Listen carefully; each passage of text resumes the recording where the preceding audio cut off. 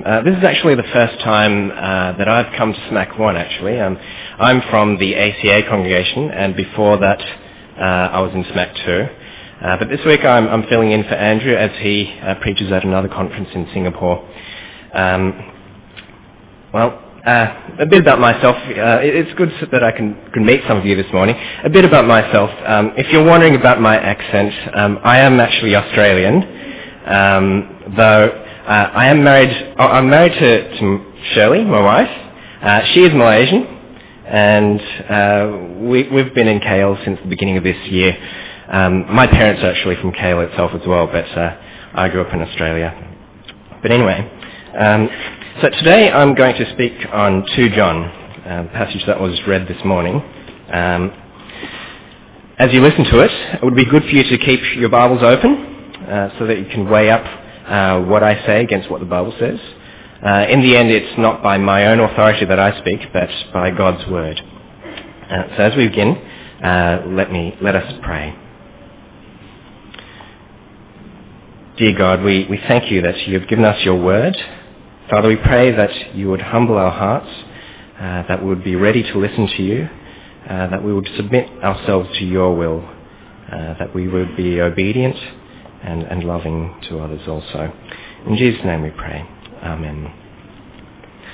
Well, as we look at 2 John, the background to the letter is that it's written by a man who refers to himself as the elder.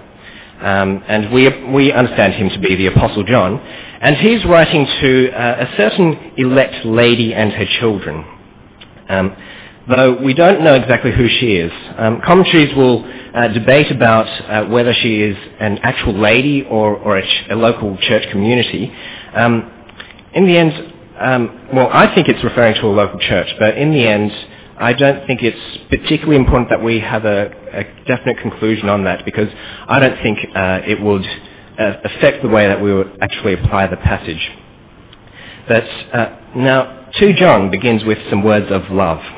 And before I actually really begin to speak about on this passage, to speak about love makes me a little bit nervous, because I don't claim to be an expert on love. To give you an idea of what I mean, I thought I'd share with you a story that happened to me last year.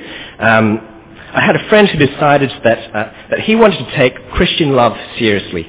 And so one day he came to me and he said, "Brother, I love you." And we didn't at that point embrace and express our love for one another. I was a bit taken aback. I would have been satisfied if we just grunted at each other and gave each other high fives. But I reciprocated and I said, "Brother, I love you too." And we then just gave each other this smile that said, "Well, we get the point, but let's not say such things to each other again." Anyway, John begins by speaking about love. But it's not just love, but love and love in truth. So my first point is that love and truth belong together. So let's have a look at a few verses from the beginning, verses 1 to 5. "The elder to the elect lady and her children, whom I love in truth, and not only I, but also all who know the truth, because of the truth that abides in us and will be with us forever. Grace, mercy and peace will be with us from God the Father and from Jesus Christ, the Father's Son, in truth and love. I rejoice greatly to find some of your children walking in the truth, just as we were commanded by the Father. And now I ask you, dear lady, not as though I were writing you a new commandment, but the one we've had from the beginning, that we love one another." So who is it that he loves? It is all who know the truth, and it's because of the truth that abides in us. It's as though anyone who meets who says that he is a Christian, who believes in the truth, John will embrace and express his love for them. Now, at the same time, it says that his love isn't based on a whole lot of other things. His love isn't because he likes the personality of that person. such that he can get along really well. It isn't because he can gain something from the relationship. It doesn't depend on whether he personally knows the person. It is simply because of this common belief in the truth that draws him into loving fellowship with others. So the truth was the basis for his love. And we mustn't separate this love and truth. Though sometimes we may have a tendency to emphasize perhaps the truth and neglect love, or sometimes emphasize love and neglect truth. So let me tell you a tale of two churches. The first church was very much concerned about the truth. The members made God's word a high priority, and everyone was well grounded in sound doctrine. They worked hard to ensure that their understanding of God's word was correct, such that they would relate to him correctly and appropriately. But this church lacks love. Their knowledge made them arrogant. Visitors who come to join a Bible study would be made to feel alienated, even victimized, because they believed in something different or their knowledge wasn't as big. If anyone sensed any hint of heresy from anyone, they would immediately pounce on the person and judge and condemn the person. It was cold and harsh in its treatment of people. Now the second church was very much a loving church. If you were a part of that church, you would feel cared for. It was a very warm community. Anyone who visited was made to feel welcome and that they could fit in and belong. But this church lacked truth. To them, love was the most important thing. All you need is love. But it meant that what they believed in was no longer important. They would welcome any belief as long as you mentioned God, and soon enough, the church was more about making people feel good about themselves and each other rather than about glorifying God. So one church emphasized love, the other emphasized truth, but both were lacking. Love and truth go together, and we mustn't separate them. And what about you? Are you someone who emphasizes love or more on truth? Now, I suspect that most of us would probably emphasize more on love. One reason may be that we just want to be decent people. Another reason is that we live in an age which believes that there is no such thing as an absolute truth. In the past, when cultures came together, there were wars over what they believed. But now the attitude is tolerance is the thing that's most important. Everyone can believe whatever they want. You can have your version of truth, I can have my version of the truth. They could be contradicting each other, but at the same time they're both correct. So when Christians assert that they believe in the truth, it goes against the grain of society, and then we'll be branded as closed-minded fundamentalists. And so we're intimidated into just going along with the flow, like everyone else. So it means that our speech is always PC. It's politically correct. We never say that someone else's beliefs are wrong, but we always acknowledge the good things about their beliefs. We might talk even about how good it is that they have their beliefs. And we never ever mention words such as hell or damnation or judgment, because such things are just too uncomfortable. And I'm sure that even now as I mention it, the word just feels uncomfortable. And this sort of thing has an appearance of being loving, because we don't want to offend people, and we want to keep the peace. But it's not a love that is based on the truth.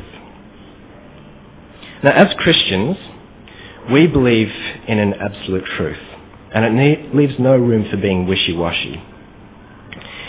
And it's a message that can save us, and from God's judgment. In the long run, it's actually more loving to tell them the truth of the gospel for their own sake, even at the risk of offending someone. And in that sense, you can't actually have love without the truth. Love and truth come together, and when you neglect one, you actually lose the other. Now, the rest of the passage tells us what it means to walk in love and truth. So firstly, what is it to love? Now the passage tells us that to walk in love is to obey the commandments. Have a look at verse 5 and 6. And now I ask you, dear lady, not as though I were writing you a new commandment, but the one we have had from the beginning, that we love one another. And this is love, that we walk according to his commandments. This is the commandment, just as you have heard from the beginning, so that you should walk in it. Now, this might sound a bit strange, that love is obedience, because I think generally we think of commands as being rigid and would restrict love rather than being an expression of love. So how do we obey a command to love?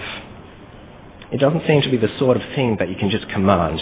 I mean, if I love a person, then I'll just love a person. And if I hate a person, then I'll just hate him. That's just the way I feel. I can't really help it.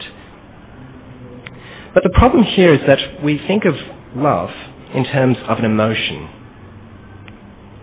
But here John is defining love as walking according to the truth, walking according to God's commandments.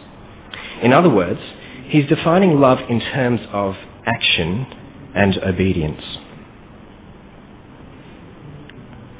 Now next, the two verses here explain what it means to love in what looks like a circular argument.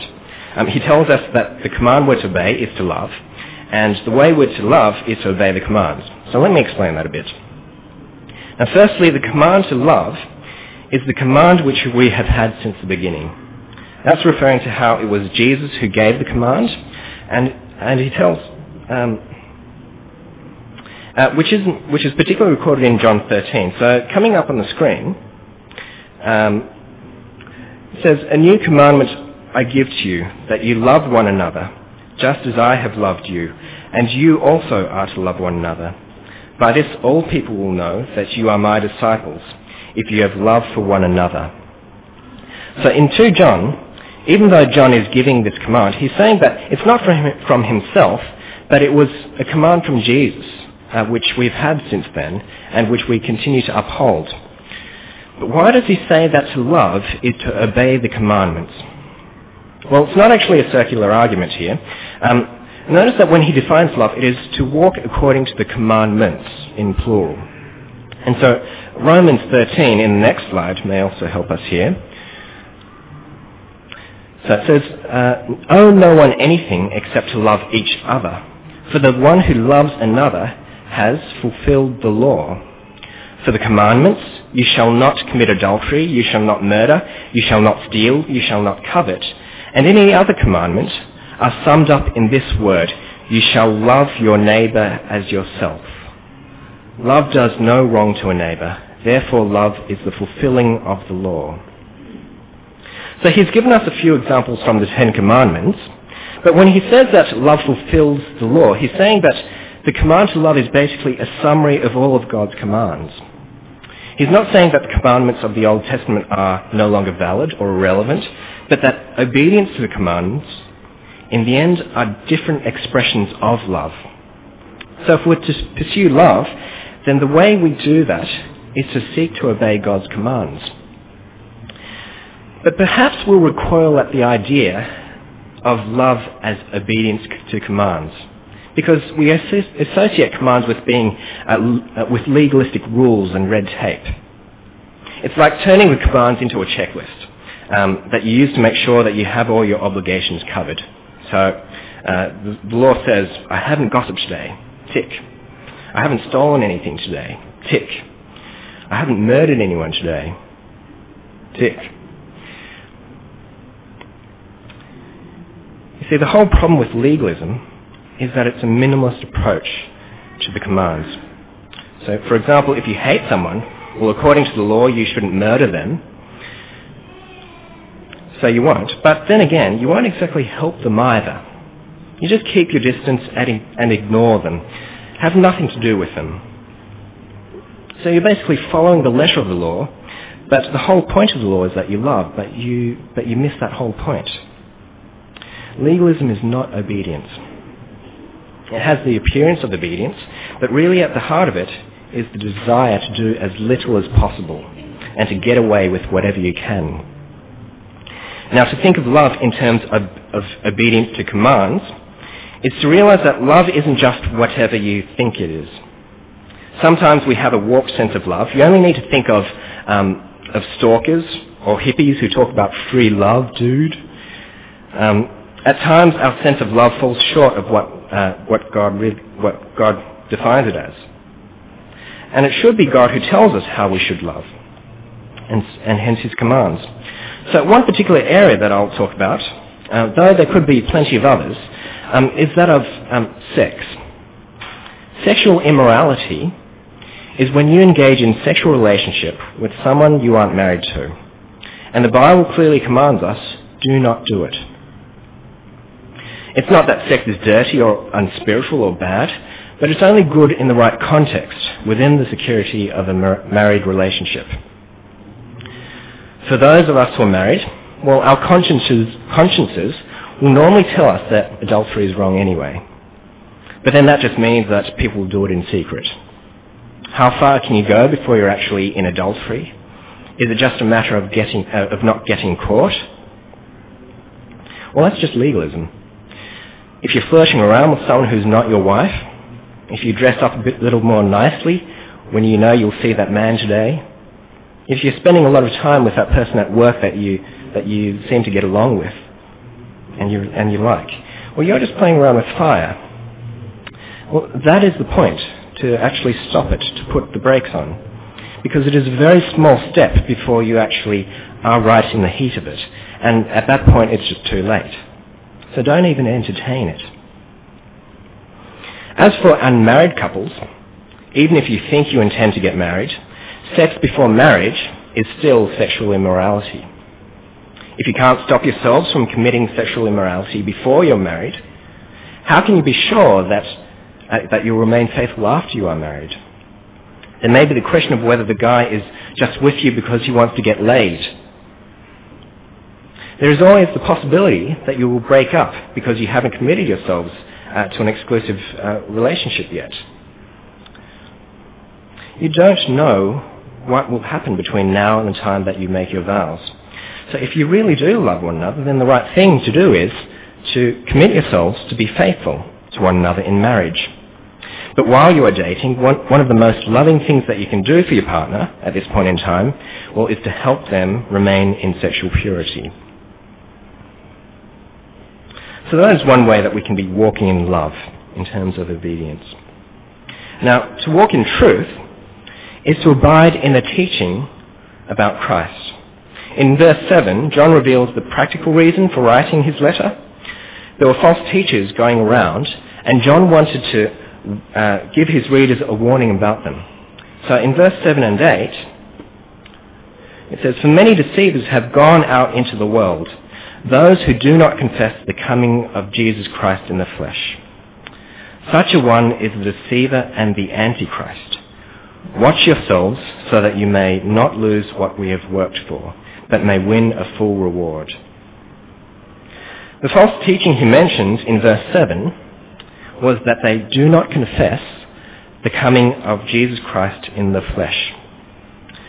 They didn't believe that Jesus was God, and they didn't believe that Jesus came as a man. So I've got 2 points on this. Firstly, we must acknowledge that Jesus is God. We don't place him at the same level as a great spiritual leader who gave us some profound teaching. Nor is he just a god or a demigod, which is what the Jehovah's Witnesses believe, as though he was somehow inferior to God. No, Jesus is God, and our proper response to him is not just respect, but worship. Again, to deny that Jesus is God is to deny our salvation. Because when Jesus came to die for our sins, it was actually God who came to die for our sins. Some might say that it's a ridiculous idea that God would come to die for us mere mortals. But that is the great wonder of our gospel message, because it shows us how great God's love actually is for us. The Christian message is all about how God saves us. because we can't do anything for ourselves. And secondly, we must acknowledge that Jesus is a man. He was flesh and blood. He ate and slept and walked this earth as a man. And after he was resurrected, he continues to be a man. The heresy that denied Jesus' humanity perhaps had its origin in Gnostic philosophy, which teaches that anything associated with the physical world is evil. If you believe in that, then the next logical step is that Jesus couldn't have been of the flesh. Some believe that he appeared to have a body, that he didn't have a body, but he was really a phantom or an apparition. Furthermore, suffering is seen to be just another part of the evil in this world. So Jesus couldn't have died on the cross either. And so that's why Christianity is different from other religions that involve all these rituals and meditation, so that you're working to transcend your body, to transcend ourselves and escape our world. Jesus entered into our world as a man so that he could deal with our problem with sin in our world. But what this means is that Jesus, so if Jesus didn't really die on the cross, then we are really denying the heart of our gospel message. And that's why John felt that this was such a serious heresy, that he had to quickly write a letter to send ahead of him. If we deny that Jesus was a man, then Jesus had not taken away the punishment for our sins, and we would still be dead in our sins. So the heart of the gospel message will be lost. So we're to uphold these two things, that Jesus is God and Jesus is man. Now look at how John responds to the false teachers who deny this. In verse 7 he calls them deceivers and antichrists. He tells his readers not to give them any hospitality. Don't even greet him. And in verse 11 he describes them as doing wicked works. There wasn't anything subtle here. And you might feel that it seems excessive. We should take note, though, that these were false teachers who were engaged in public teaching. So I think it's deliberate language in verse 7 when he says that they have gone out into the world. Because just as Christian missionaries go out into the world on behalf of Christ, these false teachers, these deceivers, had gone out into the world on behalf of the devil, so to speak. So if the person at the pulpit or someone in position of authority is teaching heresy, whether it's Andrew or even the dean or the bishop or even me, then the right response is to remove us from that position of influence. Now I recognise the irony of this, and I hope that at this point you don't come and grab me and drag me out the door. But when we are passive in letting false teachers continue to teach, you're actually participating in their evil. So that means that we need to know our Bibles for ourselves, so that we can be discerning and to know the difference. And you can't just sit there blindly and accept everything that you hear. It's not just up to the theologians. And that's why we encourage you to keep your Bibles open as the preacher is speaking, so that you can check it up to see whether it is actually coming from the Bible. So test what you hear. Now he also tells us that we ourselves need to abide in the truth. In verse 9, the false teachers are described as having gone ahead. But these false teachers have gone ahead so far that they have abandoned the original teaching of the gospel. Perhaps the way we might describe them today is to call them progressive thinkers, which is normally seen to be a good thing, but when we seek after new and fresh ideas, it's like saying that the gospel is not enough for us. Now, we could compare it a little bit to shopping. I like to think there are two types of shopping. There is the shopping for your necessities, and then there is the recreational type of shopping.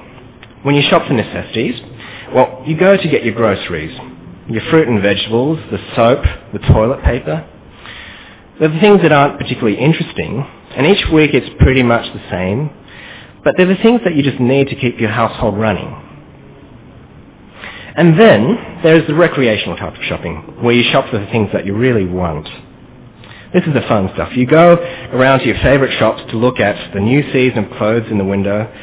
The women can go and buy yet another pair of black shoes, and the guys can go get the latest gadget. These are the things that are always changing with every new trend, and whenever there's something new, well, we go and get it just to keep up with everyone else. Now, Christianity is more like shopping for groceries. We always come back to the same things. Not that it's boring, it's a life-saving message, but the message that we've had since Jesus came remains the same with every age. And that's why we should always keep going back to the Bible, so that we abide in the truth as it was revealed by God himself. But sometimes we can be in danger of doing the recreational type of shopping, to go looking for the new and trendy ideas as if Jesus' work wasn't enough for us. I'll share with you an experience that a close friend went through in a previous church he was in. It started off in a fairly conservative church, but some years ago the pastor decided that he needed to change the way they were doing things in order to help the church grow faster. He brought in all of the coolest preachers from Singaporean mega churches. The cell groups were ordered to stop studying their Bibles. And from there, they followed the latest ideas on spirituality. 1 month, they spent their time learning to pray in tongues. The next month, they learnt how to map the spiritual hotspots of the city. The next month, they learnt how to release themselves from their spiritual bondage. When we last visited that church, they didn't mention Jesus once during the entire meeting. But instead, they were talking about how God wanted to shower them with rich material blessings. The attitude was basically to adopt whatever worked, to do the things that would tickle people's ears and to jerk their emotions, but in the name of progress, they had abandoned the truth. Don't be charmed by these things. Christians are to abide in the truth by holding onto that which we have already got. And Well, today we've been looking at what it means to walk in love and in truth. Now, as a summary, basically it's a way of describing our fellowship with one another. It is a fellowship that is marked by love in truth. So rather than putting the truth aside in order to develop our fellowship, the truth should be the very thing that drives it. It's the common belief in the gospel that should bring us together as a church, so that together we can celebrate it, because there's no one else who will celebrate this with us. And our fellowship should be expressed in love for one another. In a group like this, there is bound to be conflict. That's just the nature of big groups. But the truth should drive us to put those differences aside and to forgive. And in that love, we should seek how we may encourage one another to continue abiding in the truth and to grow in obedience and love for God and for one another. It can be as we challenge each other with what we've been learning in cell groups or in our own personal Bible readings, or it can be to help each other simply to hold on to the truth, especially when the challenges of life tempt us to give it up. So when was the last time you asked someone how their Christian walk was going? Or the last time you prayed with someone from church or your cell group? So brothers and sisters, let us strive to continue our fellowship in love and truth. So let us pray.